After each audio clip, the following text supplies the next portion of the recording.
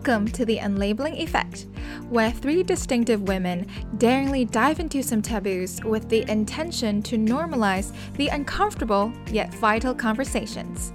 We are ready to embark on a journey of self-discovery with comrades like you. Let's commence on this week's episode, Mending a Broken Heart. Breakups usually aren't easy. Whether your ex-partner ended the relationship or you did, reminiscing about the happy moments during your time together can make the breakup hard to get past. Whatever you're feeling right now is normal though, whether that's loneliness, humiliation, rejection, disconnection, disappointment, or even relief. To help you better navigate the healing process, we will dissect on the feeling of being heartbroken and some tips on how to move past it. I'm your host, Vivian. I apologize in advance for my quote-unquote broken voice due to heavy flu during the time of recording. With me, as always, are my co-hosts, Mel and Rita. Hi, ladies. Hey. Hi. In our last episode, our co-host Rita mentioned her journey of mending a broken relationship. So Rita, reflecting on that experience, what's the hardest part? Is it the closure? Is it the emotion? It was relatively easier because we were in a long distance relationship. So we haven't seen each other for 2 years before calling it quits. But the hardest part is also because of not being able to have a closure, having a face-to-face conversation to talk about why did we have this decision. He didn't agree to it. So it was really hard to convince him to come to my side to look at the stories that I have in my head. It's really hard to close that chapter when the mindset wasn't the same. Can I take it in a way is that before you made the decision of ending the relationship, your heart was already broken because your needs weren't fulfilled for a very long time. And I guess it's COVID where you don't see the end of it, right? So you knew like that's the cost. 100%. And I just came to a realization that some traits in a partner that I really, really need, and he doesn't have it. That's why I think I need Such as what kind of traits? Communication style, being level-headed when I really need that conversation. Do you feel like the first relationship is always a lot of trial and error, and then you are always confused because you have no idea what works for you? My pie chart was completely off. When all your friends were telling you that you disappeared after you got into a romantic relationship, that was a warning sign. You were not keeping a healthy balance in your life, and a lot of your energy, focus, and effort were put in one single aspect in your life, and that was so unhealthy. And I would never want to see myself there again. Do you remember the time you took to actually be okay finally? I think that was at least a solid half a year to a year. It would just come to your mind without you trying to think about it. Even you really want to get out of that bubble, but it would just hit you at some point, especially when I'm in a new country. And I was just thinking how fragile a relationship could be. It's just a lot of reflective moments, I guess. And you would just break down, you would just cry and cry to Olivia's song, I guess, just resonate. All the sad breakup songs, let yourself grieve, I guess, because it was such a beautiful chapter, and it's gone. It's okay to feel sad about it. I think the freshest breakup among us would be mine a few months ago. I think it's more than half a year ago now. Can you believe that's 6 months already? Well, you've been traveling around the world, so I mean, look at me now. I remember very, very vividly. I didn't want to do anything, but then I felt so lonely. I forced myself. I couldn't sleep, right? So I woke up at like 5 or 6 a.m. I went for a hike. It felt good for 2 hours. And then I went back to, feeling shit. I would watch a movie, but I don't really pay attention to what they're saying. I would try to escape that discomfort. It was a physical discomfort. I'm not going to lie.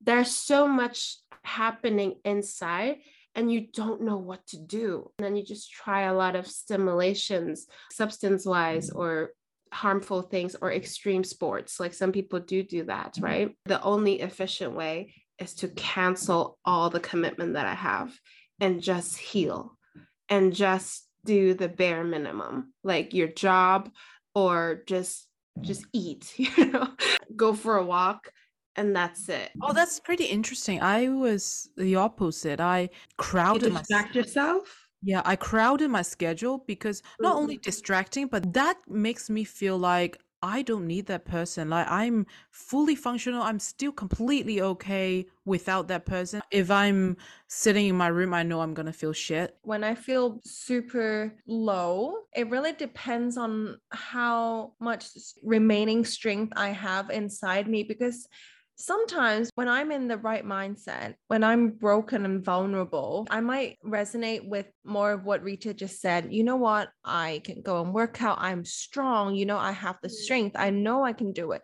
This is the right way to really lift me up. This is the most efficient way of lifting me up. However, there would just be times when I just would feel so weak that I couldn't, I just couldn't. I just had to lie down, do nothing. I think it is a process of me learning how to process those emotions. At least we're trying to deal with it. You are moving on to do things. I think the process was not easy because, as you both know, I've stayed single for so long, because I wasn't ready to see anyone. Another struggle is that he has been seeing someone, whereas I still couldn't move on then. I was still holding on to my relationship with him. That was another broken part of me. And then I realized that the only way out is to really, really, really work on myself. As Viv said, I need to stabilize my self-worth. I need to stabilize my self-confidence. I need to be sure of what I want, what I need, what I want to be. How can I be the person that I want to be? I wouldn't say I'm now where I am, but I'm happy with where I am right now because I'm still working on it. Having that mindset has helped me to heal because I've slowly let go of the past. It's insane because the right people would then just fall into place. Like now I have a fantastic boyfriend that would just, exactly how I would love to be loved. Part of being broken is actually the journey of bringing you to a happier place. After you break up with someone, you're grieving, some type of hope would pop into your head, which is super unrealistic. And on the logical side, it's never going to happen. Even if it happens, it's not a good decision. And it. Like what Mel said, like an internal struggle that, I want to get in touch with that person again. Maybe like there's this random thought that, I want to get back together just to not feel bad now. How do you guys fight that battle, I would say, internally? Because I think everyone can think logically. Everyone can say, lean on your support system, have a routine, or find a new source of joy. Like those tips are very constructive, yes, but then it's also very hard to execute. So I really want to know, how do you deal with that struggle in your head first? As you said, like there's a tendency that after you broke up, you would glorify the beautiful side of that relationship and you kind of want to have that back. Remember, maybe just write a letter to yourself or journal, jot it down why the breakup was in place, because there's always a reason there, whether those problems are mendable. Having a chat with my support system is very important to me because those people reflect on what happened in my relationship as well. Because, for example, they told me that I disappeared while I was with this person, or maybe I don't commit to stuff as I promised because of him, or maybe that you argue a lot, your emotion wasn't stable. Like, are you okay with him? You get a lot of these kind of comments, then they're huge red flags. You're trying to sweep it under the rug. Remember all those things when you are glorifying all those beautiful memories, I guess, during those weak, vulnerable moments. I remember when I talked to Rita, I still remember till this day, she was like, you cry too much for him. And she would compare my previous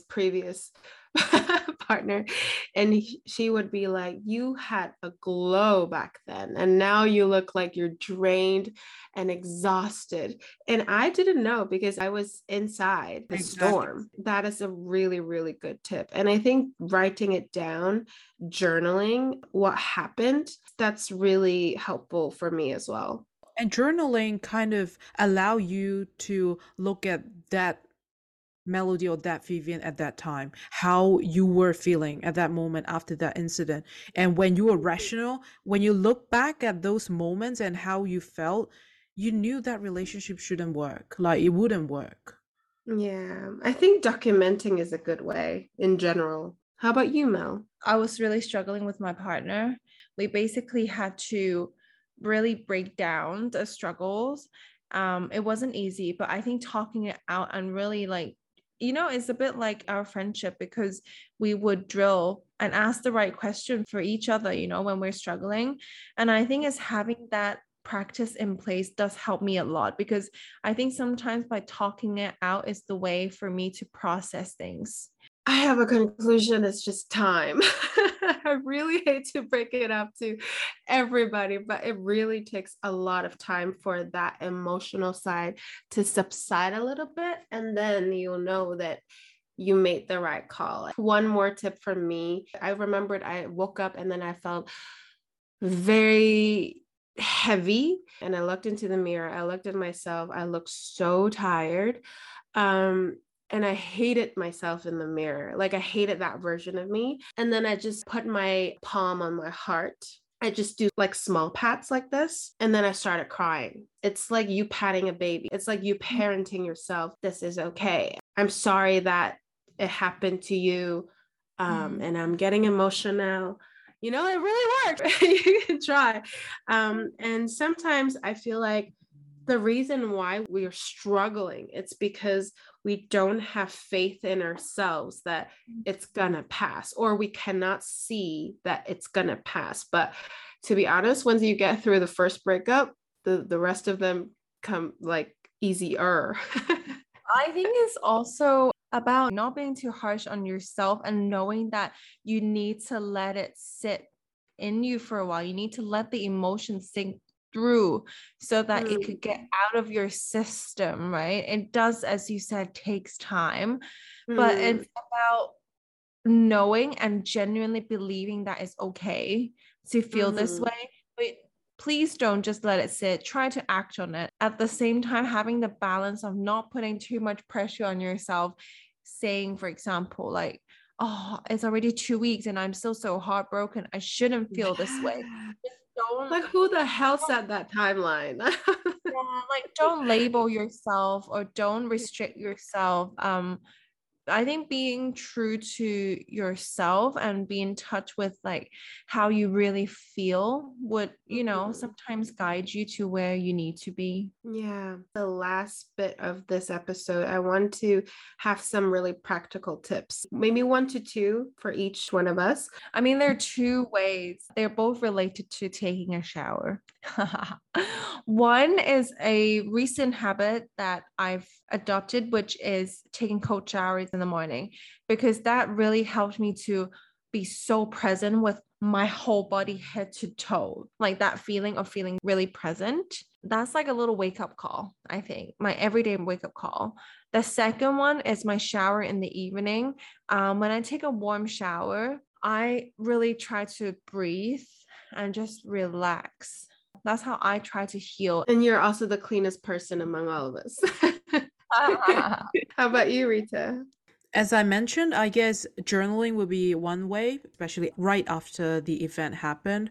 Then when you kind of want to spontaneously get back together or having all these random thought, look back at your older self and see why everything happened, why everything turned out the way it is. That could bring you a closure and answer a lot of whys. Yeah, as Melody said, like don't force it. Don't speed that up. You cannot speed that up. Express or empty that little emotional box that you kind of suppress to be functional.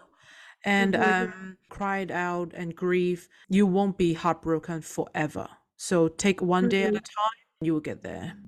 Beautifully said. And I think to wrap up, the time that you're single is more than the time you were in a relationship. If you are relatively young, when you're a kid, you don't need a relationship to be happy. Before you get into a relationship, you were perfectly fine. You had a lot of friends, you had experiences. When you finish the grieving, like the emotion side, like slowly pick up the activities that you enjoy but you don't do anymore. For example, for me, it's like painting, or that now I have so much extra time to read. That's something to look forward to. Being heartbroken, it's like experiencing love in life. It's inevitable, and it's one of the greatest experiences as a human being. So forget all the timelines that you've set for yourself and all the expectations. Really immerse in that growing and healing process. This will only make you stronger. That's all for today's episode, Mending a Broken Heart. Join us again next time when we talk about seeking closure. Thank you for tuning in, and let's continue the conversation on Instagram at Unlabeling Effect. Please subscribe to our podcast on Spotify and iTunes and give us a rating. Until then, dare to feel, dare to be real.